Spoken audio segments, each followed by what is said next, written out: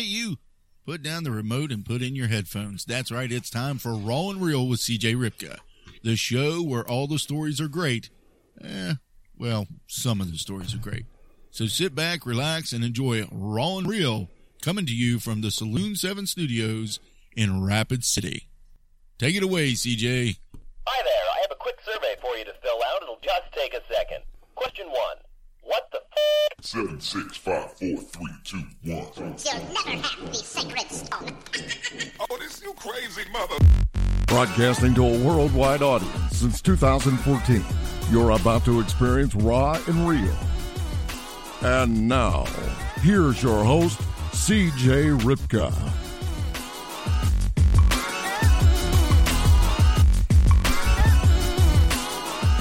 Hey, what's going on, Raw and Real Nation? That's right, it's in time for a special episode of Raw and Real Live. I've been waiting on this interview for a month. I mean, literally a month. And I finally have it. We got the gears all meshed up. They're all aligned. We're ready to rock and roll. Tonight's guest, I have a young, ass-kicking entrepreneur on with me by the name of Felix Hartman. Felix, thanks for coming on the show, my man. Having me on, CJ. Man, this is awesome, man. It's finally happening, and it's taken a little bit to get here. I didn't know if I was going to actually make it on in time because, you know, like I was telling you, I had to take my daughter out for dinner and all that kind of stuff. But, you know, we made it work. Yeah, we're 20 minutes behind schedule, but you know what? I don't think I've ever been on time when I've come on with Raw and Real Live. It just doesn't happen. And since it's my show, I guess, well, all things can be forgiven. So, all right, then we're keeping it real, no editing, so since 20 minutes late happens in life. So. Yeah, exactly. You know, and that's just the way we kind of roll with things. Sometimes it doesn't always happen right away, and that's kind of where I want to get started with talking to you, because you are a young, ass-kicking entrepreneur. I mean, the things that I'm sure you've had a lot of ideas up to this point before you actually stepped into where you are. But you're coming in pretty early in the game. I mean, how old are you? I'm only 22 right now, but as you mentioned, I've had plenty of ideas that didn't go anywhere. So what was that process like when you first got started? When did you first get interested in becoming an entrepreneur? I mean, I've been doing small entrepreneurial things ever since like early childhood. But I got really serious about it, I would say, about 2014. I started taking entrepreneurship boot camps. I went to the startup weekend.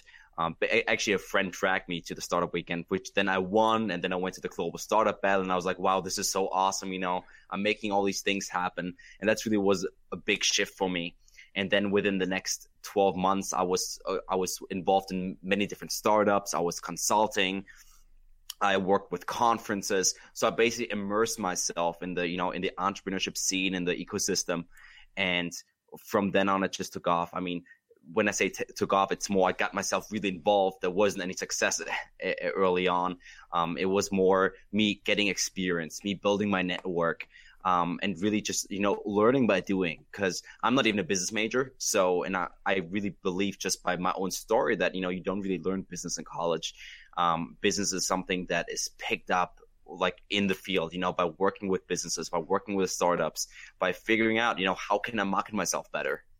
I remember when I was 22 years old, I kept thinking to myself, man, I can't wait until I'm 30 so people will start taking me serious. And then I got to 30 and I was like, man, I can't wait till I'm 40 so people can start taking me serious. But at 22, you've got the confidence and the drive and the ability to go out and make it happen. What was that shift like? What kind of mindset does that take at your age to be able just to come out and just start knocking it down? That's an awesome point because, I was born and raised in Germany, and I think that mindset is very predominant over there. There's very little young entrepreneurship in Germany, but when I came to America, I grew up in the age, and maybe that's just my generation. We grew up with movies like The Social Network, where you see Mark Zuckerberg, creating his billion-dollar company in college, And beyond that, what helped me is I got involved in a lot of like millennial networking events. So I saw people younger than me, crushing it, really having $1 million companies or, being celebrities or doing like all kinds of really cool things that made me realize, look, like, what am I waiting for? There's kids 5 years younger than me that have been on TV or have, built massive companies, employees, and like changed the world. So that excuse kind of went out the window, because I also grew up kind of with that mindset, not as extreme, but I was always thinking, I've got time to like at least 30 to figure things out, Oh yeah, well, I guarantee you, even at 30, you don't have things figured out. Yeah, it doesn't happen unless you tackle it. Right, exactly. No, I remember when I was 14 years old, and my mom used to ask me, what do you want to do when you grow up? And everybody, they want to be a fireman or they want to be whatever. I was always I want to own a business. I didn't know what the word entrepreneur meant really at that time, but I was like, I want to own a business. And then when it came time to like start putting those eggs in the basket and start building that business, we didn't have the tools that the new entrepreneurs have. I mean, Facebook Live didn't exist. Podcasts really didn't exist. Right. I mean, things that you can put yourself out there in a manner where you can really kind of blow up. What kind of social media tools have you been really leveraging and using to build your network? My biggest focus right now has been Instagram and Twitter. I want to get more active on Facebook as well, but what I've been noticing is that, especially with Instagram, people are consuming it at large amounts, and you can tell your story with little effort, but very eloquently in a way. So, for example, every single day I post something like a dozen plus Instagram stories where people literally watch like my day, like every single day. They just follow me around, see what I do, and there's nothing I have to stage because I literally just show them like, hey, I'm at work. Here's what I'm doing. Like, and a few days ago, I went through my savings, basically the saves, that's the word. And I saw, like, for example, hey, there was a picture of back when I did the storyboards of the marketing video that was just published, so my followers were able to see step by step how all these things came along, to like the early storyboards to the actual finished product. So for me, Instagram is definitely my favorite. That's where I have all my followers basically right now. And Felix_Hartman, in case anybody wants to follow. But I really enjoy it just because I can show people the journey. Because as people say, pictures say more than 1,000 words. So I think Facebook has become quite a bit cluttered, and Instagram is still doing a better job at that. And it's still more organized than Snapchat. And I'm glad you brought up Snapchat, because I remember early on, I got on Instagram fairly early, but I really didn't do a whole lot with it. So I didn't spend very much time on it. I think I've got maybe a couple hundred followers on Instagram. And then Snapchat came around, and where you could just kind of snap your story. I mean, after a while, you'd snap your story and all that kind of stuff. And I kind of got into that. And then last year, Instagram announces, their story, Instagram stories. I thought, well, geez, this is going to cut a big hole in Snapchat. And I think it really has. I think a lot of people have jumped from Snapchat even over into Instagram and just started going full force with that. Definitely, especially as influencers too, because now with Instagram has features like, the swipe up, or at least you have your link in the bio. With Snapchat, it's so hard to do anything that converts, and it's not just about making sales, but even if I want to share a cool article with somebody, it's really hard with Snapchat. I would have to maybe like create a Bitly that's really simple for people to memorize and then post it on the Snapchat. So yeah, I think there's a lot of Instagram has been really working hard on, sure, they stole some of the ideas, but they've also innovated on them, made them better. And while Snapchat has been, aside from the filters, kind of stood still in time. Well, I don't think anything ever gets created without borrowing ideas, at least a general concept. And well, this business that you've created, Fund This, that's kind of an innovation on top of a concept as well. Let's talk about that a little bit. For sure. So my company Fund This, and shout out to Anthony, he just commented earlier. He's the co-founder. Basically what Fund This does is we wanted to disrupt the crowdfunding industry, because crowdfunding has been around the way we know it for about 10 years. And since then, it's been basically the exact same way. It's an online collection chart. It's a platform where here you go raise some money. What Fund This does, it's an end-to-end platform where we basically help campaigns and innovators, creators, raise money for their ideas from the entire spectrum. We cover PR, we cover ads, we cover growth hacking, guerrilla marketing, anything you can imagine that goes into having a successful campaign. So I actually work one-on-one with all my projects to make them successful, and we put our own dollars into it. And the best thing is it comes at a $0 upfront cost. So the way we do this is by simply having an application/invitation only. So we kind of hand select the best projects we see out there. And, as we go along, we'll scale this up. But I think it will always be limited to a certain number of projects, because I always want to maintain a quality over quantity type of business model. I'm glad you said that, because when you go to Kickstarter, you go to GoFundMe or some of these other platforms, you kind of get lost when you're looking around. And if you're one of the people that are putting stuff up and you're not very good at marketing, you get lost in shuffle. And the fact that anybody ever finds you is almost a miracle. So the fact that you're talking quality over quantity and hand selecting the projects that you believe are going to be the most powerful projects, I think that's an absolutely amazing plan. Yeah, because honestly, at first we just said, hey, let's make a crowdfunding platform. And we're kind of trying different things, but it really, the idea came to us when I was really working with people on the ground, like with campaigners, and I really figured out what are the common issues and the common trials these people face.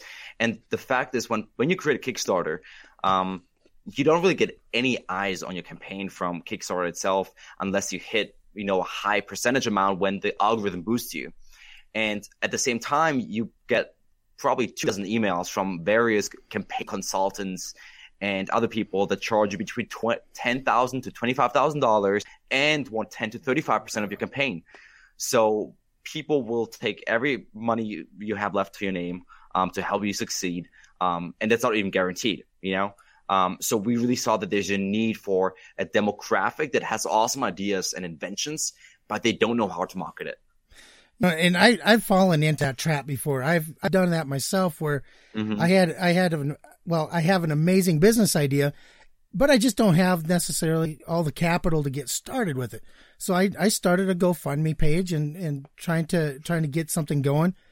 I marketed the hell out of that thing for a month, only to realize I was marketing a dead project, because they only give you so much time to really get started. And if you don't get started by that date, you're more or less just out of luck. It's just gone.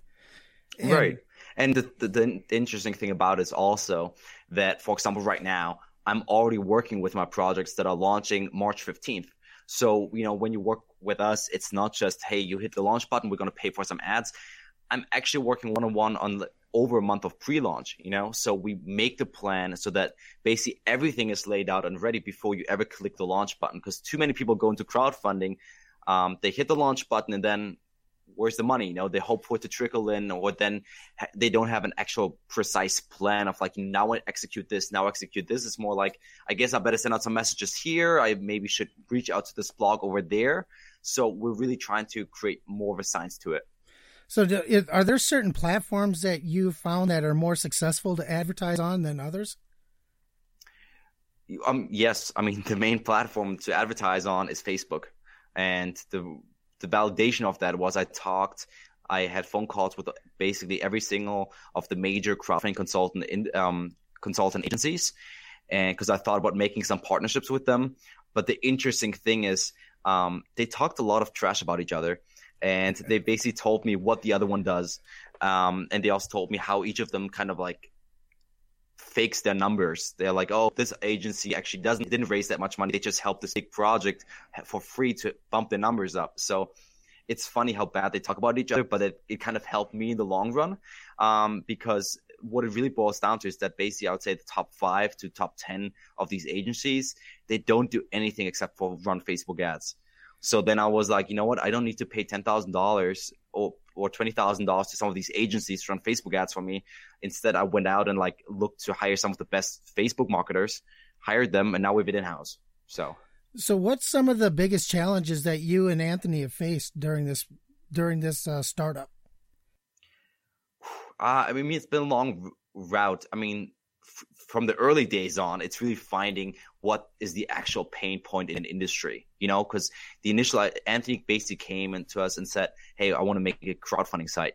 And initially it was like, okay, so we're building a crowdfunding site, but we pivoted a lot, which thought what could be a pain point. The first thing we, for example, was we created Easy Perks, kind of an automated perk system so that we actually produce things and send them out automatically, but it was very much limited to, for example, apparel. Then we tried it out and we figured out nobody really uses that. Nobody really sends out apparel. They usually send out the actual product. Like, for example, if you do VR goggles, you send out your VR goggles. So that was a random pivot that wasn't really needed. So the bottom line is we tried a lot of things. We also thought about equity crowdfunding, which is still the plan for the next 6 to 12 months. What kind of happened with equity crowdfunding is that since it's brand new, equity crowdfunding was just becoming legal with the Jobs Act in May. And we realized that there's a lot of red tape. The SEC is really in your business, and people are, actual equity crowdfunding companies, they're messing up right and left. So we didn't want to be part of that problem. Instead, what we thought is, why don't we build a brand first? So we're building this awesome crowdfunding brand via Fund This with rewards-based first, building up a brand, getting some first customers, and then we can expand into equity-based crowdfunding. And it also helps us because we're already building great relationships with creators, because, say, if we do reward-based crowdfunding now for company A and have a great relationship, help them raise, let's say, $100,000, it's more than likely that in 6 to 12 months, they might be ready for $1 million equity raise. So what kind of niches are you guys focusing into? And that is something we're also leaving up to kind of, I guess, the lean startup model. For our launch, we've literally got everything from gadgets to a movie to a musician to apparel brands to, I'm looking at the list, that's why I'm looking away, to in-house gadgets to beach. Basically, we've got everything covered. And from there on, we'll see, hey, what performs really well, what doesn't perform really well, and kind of zero in on those sections.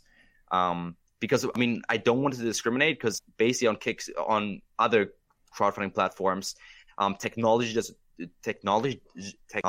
really well. But the problem is that the quantities of projects come from other types, while the amount raised comes from technology. So I didn't want to discriminate for the launch. I just want to prove the concept, have a high success rate, and then we can always recruit different projects. So, okay, now with those different projects, how do you see the perfect plan working? If you were from start to finish, what's your vision of the perfect plan? The perfect plan is, so basically I onboard the projects. I get to know before I recruit them, I actually get to know them all in person. So, we have phone calls, video chats. If they're in Florida, we probably meet in person. I've met a lot of my campaigners in person. And from there on, I really want to understand the personal story. I want to understand why they did the product in the first place, because some of our projects, they've previously tried themselves at Kickstarter and failed. But then I look at their stories and I realize, hey, they just marketed themselves really wrong, poorly, or they just didn't, kind of to use your name, they didn't really get raw, or they didn't really deal with it. They tried to be too infomercially instead of giving the real reason of, why are they making this project? So the ideal plan, for us, for my 4 pillars is really, you got to kill social media. And social media is a twofold it's you and it's us, and we cover the ads. So, it's basically your network plus strangers. We'll take care of the strangers. The second prong is, or pillar, PR. We cover that fully, but we'll also work with, contacting blogs and stuff like that. So we do both the big scale media and the small scale media. The third prong to the perfect campaign is influencer marketing. It's more important than ever because a lot of millennials especially make their purchase decisions simply based off, is this famous person, this person I follow purchasing this, or is it recommending it, And it's funny because one of my interns, she's a college age girl, and I set her to work on a project that's about women's shoes. Basically, it's a new innovative sandal, and I asked her, what makes you buy something? And she said, well, if some of these Instagram models would recommend it, I'll probably check it out and buy it, So I was like, all right, get me a list of the Instagram models that influence you and your friends. So we'll be reaching out to those. So third prong, definitely influencer marketing. And then the fourth prong is growth hacking / guerrilla marketing / in person. So everything from launch events to being really creative and out there. And this really depends by project. This is something I can't formalize. I really work with the project individually and see what could we do that could maybe create a viral video, or what could we do to really get the word out there and harness actual crowds, because crowdfunding doesn't have to be all online. Just to give it a random example, one of them is it's beach related. So I'm like, we're launching March 15th. This is in the middle of spring break. I live 30 minutes from Fort Lauderdale. I'm going to go to Fort Lauderdale Beach, and there's thousands of people at the beach, potential customers. So we'll do something with that, So it's really thinking creative as well. You mentioned personal stories. I think one of the hardest things for a lot of people to understand is how to create a personal story. Now, do you work with them one-on-one to craft their personal stories, or is it something that you just say, no, that's not going to work, try it this way? So there's many parts to it. I mean, first of all, I work with them personally. Like when I really want to listen at first, I just ask a lot of questions, let them talk. Because a lot of things they tell me is not really what they would put on a campaign. So once they put up the campaigns, I would be suggesting hey, don't you want to mention this part? Because I think, that was a huge selling point for me, and the fun, because one of the funny things is one of the projects actually who didn't do that well on Kickstarter. Now, every single time somebody walks in my office and I pitch that project, oh my God, where can I buy? It's wait up. You can get it it's on Funthus, So it's really about using those personal stories. So I'll be working with them as well as our publicist, because they will be working on PR. So they'll be working one-on-one with the publicist as well to craft a press release, personal story, to really get something, juicy out there. Man, okay, so right here, I've got to take a break real quick. I got to pay my bills, and to pay my bills, I've got a sponsor that I've got to get out. So bear with me for 1 minute. We'll be right back. Hey there, Ron Real Nation. I just wanted to take a quick second to tell you about a public speaking training program called the 1000 Speakers Academy. It was created by my friend and past guest of Ron Real, Manny Wolf, after he trained and worked with speakers from all over the world and noticed that with every great speaker, there were 3 things that they possessed that allowed them to captivate an audience. His system focuses on teaching you these 3 things, specifically how to use body language, voice, and storytelling to captivate your audience, whether you are in person or behind a mic just like me. It's hands down the most powerful public speaking training on the market, which is why I decided to do it myself. To learn more about the 1000 Speakers Academy, go to 1000speakersacademy.com or send questions to Manny at mannywolf.com. I've got a ton of value out of it, and I know you will too. So check it out today. And I do get a lot of value out of it. And because I've been taking this course, I've actually got rid of a lot of the ahs and ums and erms and all that kind of stuff that happens when I do a podcast or a live stream, things like that. And I got to tell you, that is probably one of the most beneficial courses that I've taken to date. Not saying that there aren't other beneficial courses out there. However, you need to get over to 1000 Speakers Academy. Check it out. If trust me, if you don't like what you're seeing or what you hear, send me an email. Call me an idiot. That's fine. You know how I do things. I'll take it. I'll accept it. I'll just run with it. But anyways, we're going to get back to our guest. I'll say a quick note too, because Manny helped me out quite a bit when I went on podcast hunt. I was looking for podcasts, and Manny was really helpful. So great guy for sure. Yeah, Manny is a wonderful guy and a great guy to have in your corner, because he's always your biggest champion when you're trying to get stuff pushed out. So, I want to pivot a little bit here. Now, you mentioned millennial purchasing, and I want to touch base on that a little bit, because a lot of businesses, and I'm not talking about just online businesses, but even brick and mortar businesses, they're having a hard time understanding this new concept of millennial purchasing. Mm-hmm. And when you touched on that, saying that, they're very influenced by, celebrity marketing, things like that. Why do you think that is? I think it's because we're so tired of traditional media. You know, when was the last time you saw somebody under the age of, let's say, 25 look through an actual newspaper?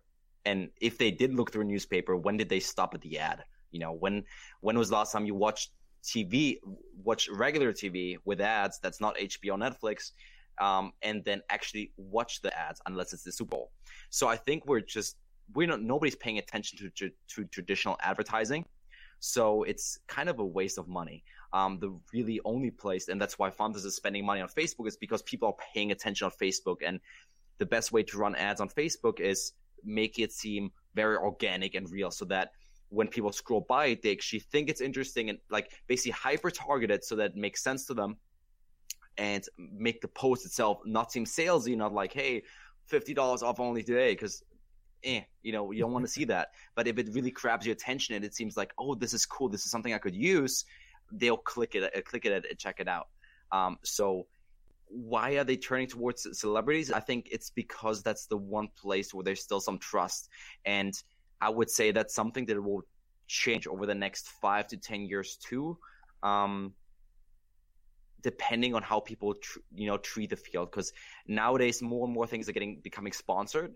So it really, I think some people will lose their credibility while others will keep it. So just to use, like I said, as a personal example, myself, I have something like 45,000 followers on Instagram, and I do get offers regularly to like, hey, I'll pay $100 if you promote my product. But 90% of the time I really turn it down, just because I would only promote something that I actually believe in, that I've actually used, and that I think would be of use to my followers, So unless you stick to those kind of like criteria, you'll yes, you can make a quick buck as an influencer, but you'll quickly lose that trust, which is kind of like the only reason why millennials are kind of like looking for these influencers and celebrities. I mean, of course, it's also aspirational in the sense that, hey, because nowadays it's not even, because Leonardo DiCaprio wears this watch, I'm going to wear it. It's like, because Joe Schmo from Arkansas with 200,000 followers on Instagram wears this watch, I'm going to wear this watch too. It's a really different game nowadays. But I would really say is that these influencers have kind of become like the voices of our generation, and they've simply gained a lot of our trust. And because of that, they are able to make these recommendations more effectively than an ad would. And that's the only reason why I ever accepted Manny's offer to promote or to have an ad in my show for him.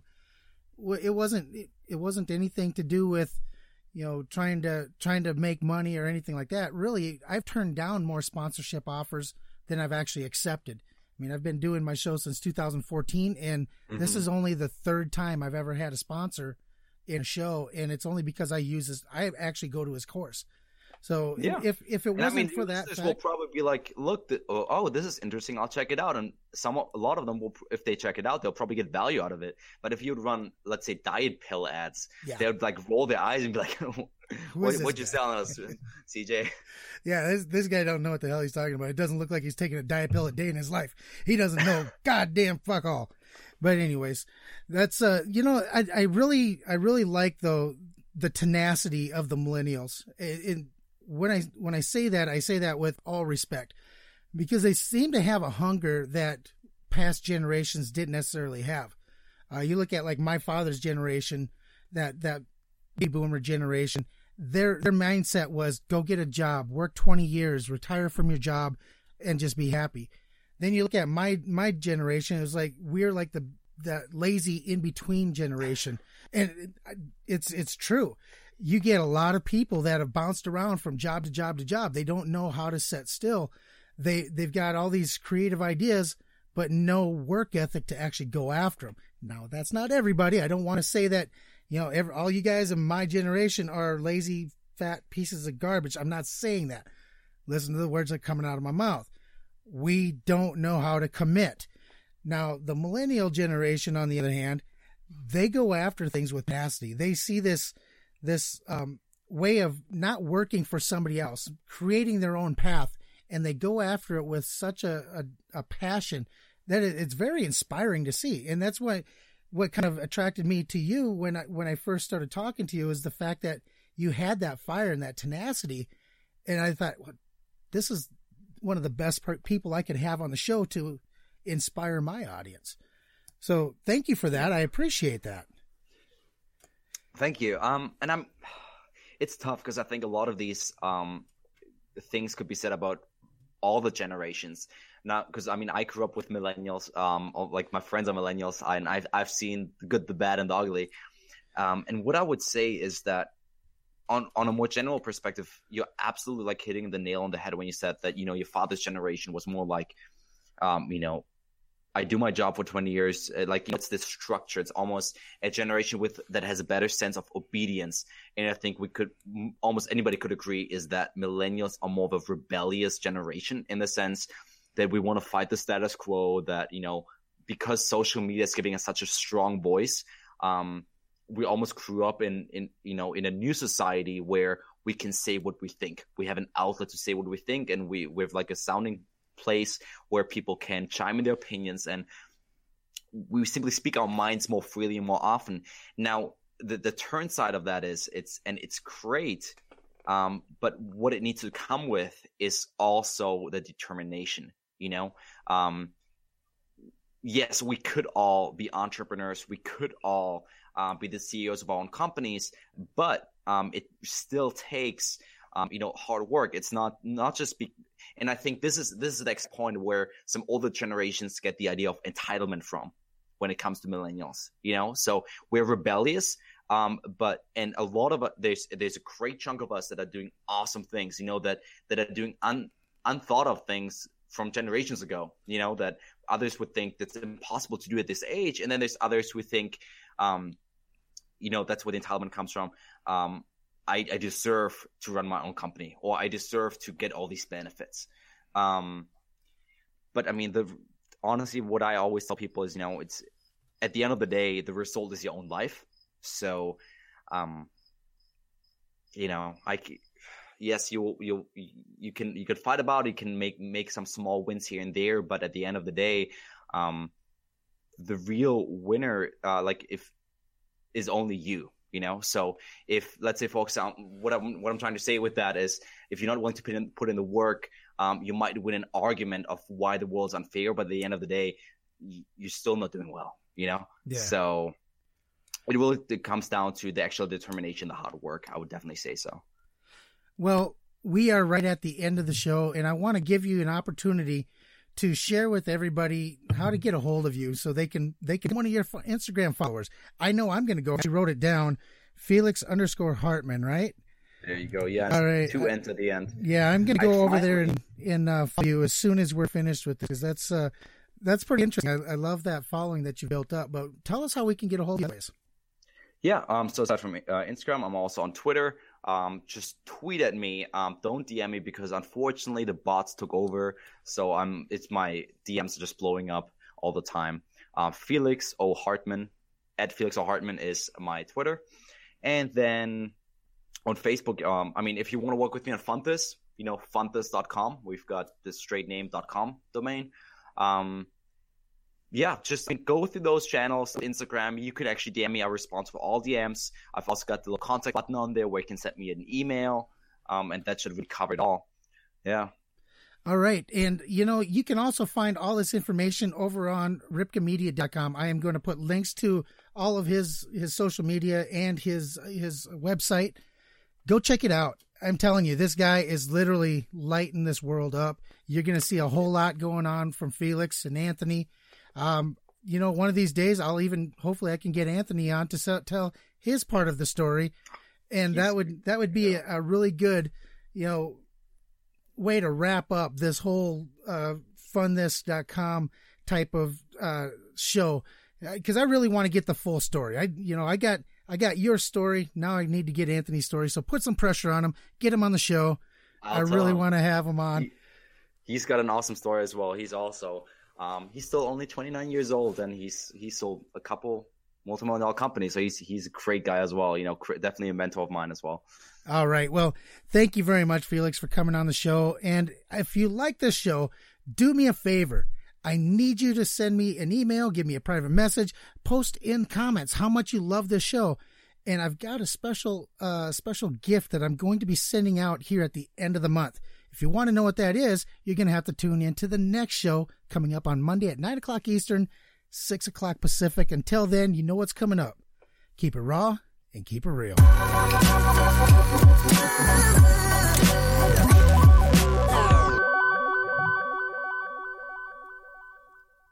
This episode of Raw and Real has been produced by Saloon 7 Productions and, of course, sponsored by the 1000 Speakers Academy.